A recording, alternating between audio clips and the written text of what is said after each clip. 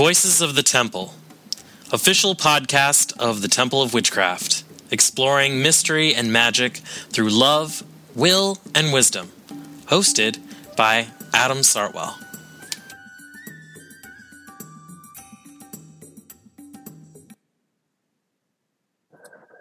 Well, hello, listeners. I am going to tell you who I have with me today, but first we'll do our invocation to get into sacred space with each other.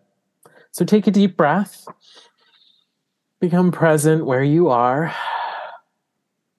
As we call to the Great Spirit, we call to the two who move as one. Through the three rays of love, will, and wisdom, we call upon the goddess, maiden, mother, and crone, past, present, and future, creator, sustainer, and destroyer, weaver of the web. We call to the God, Lord of light and Lord of darkness, God of the green and the gold, God of the horn and the red, singer of the song. Be with us now and forever. So mote it be. So today I have some Taurus ministry peeps with me. We have Jason Gamache, who is the lead minister of the Taurus ministry, with a focus on development of sacred sites on the temple property here in Salem, New Hampshire. He's a graduate of the Temple Seminary program and a former Pilgrim of the Sun and Stars. Prior to accepting lead minister role, Jason worked as a volunteer in the Taurus ministry, particularly designing and developing the Green Man Grotto space, and has done design work with the Sagittarius ministry for educational graphics. And with him today is Jason, the deputy of Taurus. So there are two Jasons in Taurus. So it gets a little confusing. So when I talk about Jay, I'm going to be talking about the lead minister. And when I say Jason, I'll be talking to our deputy. So you guys can say hello if you'd like. Good evening. How are you? And hello, this is Jason the deputy. So you know whose voice when you hear. Their voices I should have been more clear. This is Jay, the lead Jason. And we are only missing one of the of Taurus, right? There's only one more deputy, correct? Which is Tyler. Yes. Yeah. Tyler couldn't make it this evening. Well, that is perfectly okay. So, Jay, tell me a little bit about how you came to witchcraft. How I came into witchcraft. I married a witch. So that's kind of where it started. Wasn't really practicing when we first got married and kind of was looking for something and decided to take some classes with the temple. And so it began. And I just never looked back. And honestly, it's just something that just kind of took over, and was everything I had been looking for. So I just kept going and going and going. And here we are. That's awesome. Jason Deputy, would you like to share? Sure. So for me, I started several decades ago now. It started with a knee injury and looking for healing that got me into Reiki. And then from Reiki, I started discovering Native American spirituality and then discovered the Spiritualist Church and explored that way, and then became a full-time professional healer and bounced between several other shamanic and other traditions until eventually I found the Temple of Witchcraft. And then I got deeper and deeper into the temple, first finding the Temple of Witchcraft in like 2010, 2011, and got deeper into it in 2014 and have not looked back. So it's awesome. Fun journey. It can be, yes. So, Jay, you are the fourth Taurus minister since the founding of the temple, and each one has brought different abilities and talents and ideas to the role. What do you feel like you bring to this role? I think for me, taking the mantle from each one and really from the last one, and just seeing where they left off was really good. And they were already going in a direction that I kind of felt like I was called to go. I'm very into the outdoors, the forest, in particular. And for me, maintaining the trails and doing things along the trails and talking to Jason and Tyler as to what their plans were, it just really all kind of clicked. And I said, you know what, these are things that are really inspiring. So, and things that I had already had interest in. So for me, bringing a sense of, let's say, the outdoors, but the outdoors, and I work more with like the energies of the land as opposed to spirits and deities. So for me, I plan to work with the energy of the land and the spirits too, but more so with the energy of the land as opposed to, say, gods and goddesses and deities. That's awesome. If that makes sense. Yeah, no, that makes sense. Yeah. Spirits of the land makes complete sense to me. So I have been here, as Virgo for that entire time, watching all of them go through. And I do think each Taurus minister has brought different blessings and strengths. And it's really been awesome to see that role pass from person to person and how it shifts and how it changes. It's kind of like watching Doctor Who, of like, it's a different person, and it's pretty cool. And they all bring something new to the role, and some things go away and some things are new. I keep, just now I was thinking about how we used to have Walk in the Woods way back when, and I'm, a witch's walk in the woods, and I'm gonna like put that out there of like, oh, wouldn't that be nice to come back? But now because we have been shifting things within the temple, and this is, impetus of, Mr. Penzak himself, that we are shifting to each of the lead ministers sort of being more aligned with the energy of our of the lead minister role, being more in alignment with the energy and spirit that works with the temple in that role. And because we've been doing that, we've been doing different rituals for each of the lead ministers. And I think you may be one of the first to actually have experienced this. So can you tell me anything about the ritual you recently did here at the temple, Jay? Yes, the ritual that we recently did was amazing. It was one of the most profound things I had ever been part of. We went outdoors in the sub-zero temperature, the wind howling, and it was fantastic.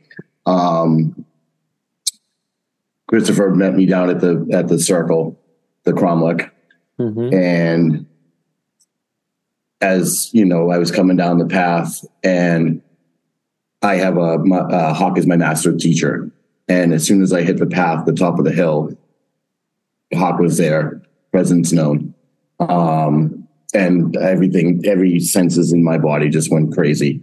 So coming down the hill, I stopped by the well, a little meditation by the well, went into the circle and sat in the chair, and it was just phenomenal. Like the sensory between the wind and the snow was coming down off the trees onto our heads while we were doing blessings. And this is going to sound kind of Christmas story-esque, but you put your feet on the crystal. It was so cold, my feet stuck to the crystal. Like if you were to stick your tongue on the pole, yes. And so between the cold and everything else, you're kind of tuning that out because you're just so into the moment. And it was so cold at that moment that when I put my shoes on, I just felt this warm rush of just warmth, energy. So Chris does his thing where, you call in your temple spirit, and as he's doing everything and you're in your meditation and the visuals are just going and everything was all white and gleaming and shining. And as soon as he called in Varest, it just turned all forest green, but still all flashing. It was so amazing. And there was just so much sensory, and the birds were chirping. And when he finished, everything was silent. Like it was just dead silent as soon as he was done. It was amazing. I'm hoping everybody else has such a profound experience. And yes, because I thought it was one of the most amazing things that I ever experienced. So, oh, that's awesome. Yeah. So, you named the Cromlech. So I'm going to skip around in our questions to move towards energetic geometry for a moment. I know I took one of the classes that they had here at the temple, and it is amazing because we built the Cromlech together.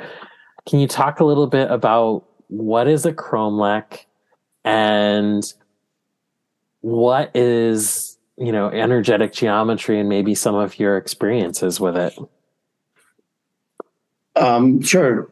Energetic geometry is, say in a nutshell, taking the energy of the land and using the placements of it to attain a certain frequency to that specific section of land. The Cromlech itself down in the temple trails is tuned to ether and manifestation.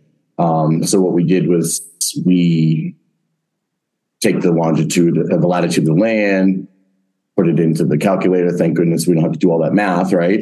Yes. And with all that, the calculations that they give you, you make a precise mandala of the place. And with that mandala, it's aligned to the summer solstice and the winter solstice. And you can attune your space. And in our case, we're attuning the temple, lots of different spaces to it, actually, like the water gardens are tuned to the water. The temple itself, I think, is aligned into the solstitial rectangle. So I'm going to lose my train of thought. It's past my bedtime. 7:00 is past my bedtime. So yeah, and really it's about using the energies of the land as a way to energize the space, harmonize the space, as it were. Awesome. And a Cromlech is a stone circle or stone mandala that is created to do that sort of energetic work. And we're using the proportions, yes. Right? Yep. The Cromlech is say the fancy name for a stone circle, like Stonehenge. Yeah. All right. So unless you have something more, I feel like we should. No. I was just going to say, I was just going to say that the one down in the forest is tuned to manifestation. Yeah. Based on the circle of ether. Yeah. And initiation, right? Yes. Yeah. Yeah. which I remember when we took the class, because it was a while ago, that they talked about how the set that we used was like a Mayan temple that had the same sort of energy, or at least geometry. And so when you came to the center of it, if you started your path towards the center, you had to have a very good focus on what it was you were trying to manifest. And when you got to the center, you would experience what it was you were trying to manifest. And so when people were thinking about, oh God, there's going to be spiders in this tomb, they had a sort of vision of spider in the middle of that space. So it is, really cool. I felt like it was a really neat day, and I got to do my dowsing rods when we did it, and it definitely had an amazing effect, which I think the energetic that was a geometry. really fantastic class. It was really neat. It was a really fantastic class. Yeah, I'm not a big fan of all the math, but I was a big fan of the energy. The end result. The end result I loved, but Yes. doing the math, I was like, okay, yeah, I feel like I'm in geometry class, and I was good at geometry. Voices of the Temple is brought to you by our many wonderful sponsors for the Temple of Witchcraft Community Center Fund, including our anonymous and monthly contributors. Special thanks to the Robin's Nest, a metaphysical community in all ways for always.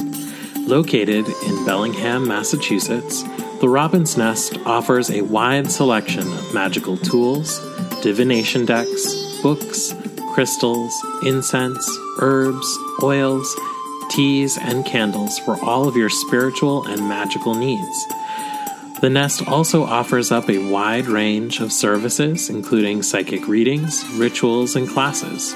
Shop online at therobinsnestma.com or come to visit in person and be greeted by the sounds of running water, tinkling chimes, and the laughing voices as you step into the magical realm.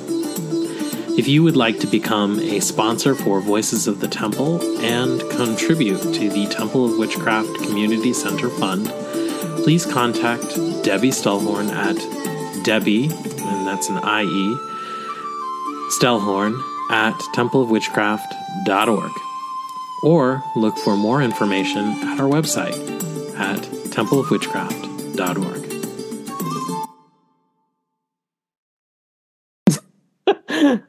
So I know you guys are the stewards of the land. So what sort of land projects has Taurus got on for this year / season / whatever?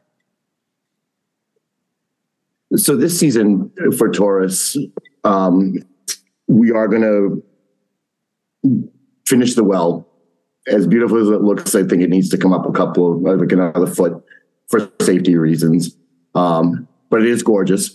We are working on a second well over on the ferry well. We're going to build that one up as well.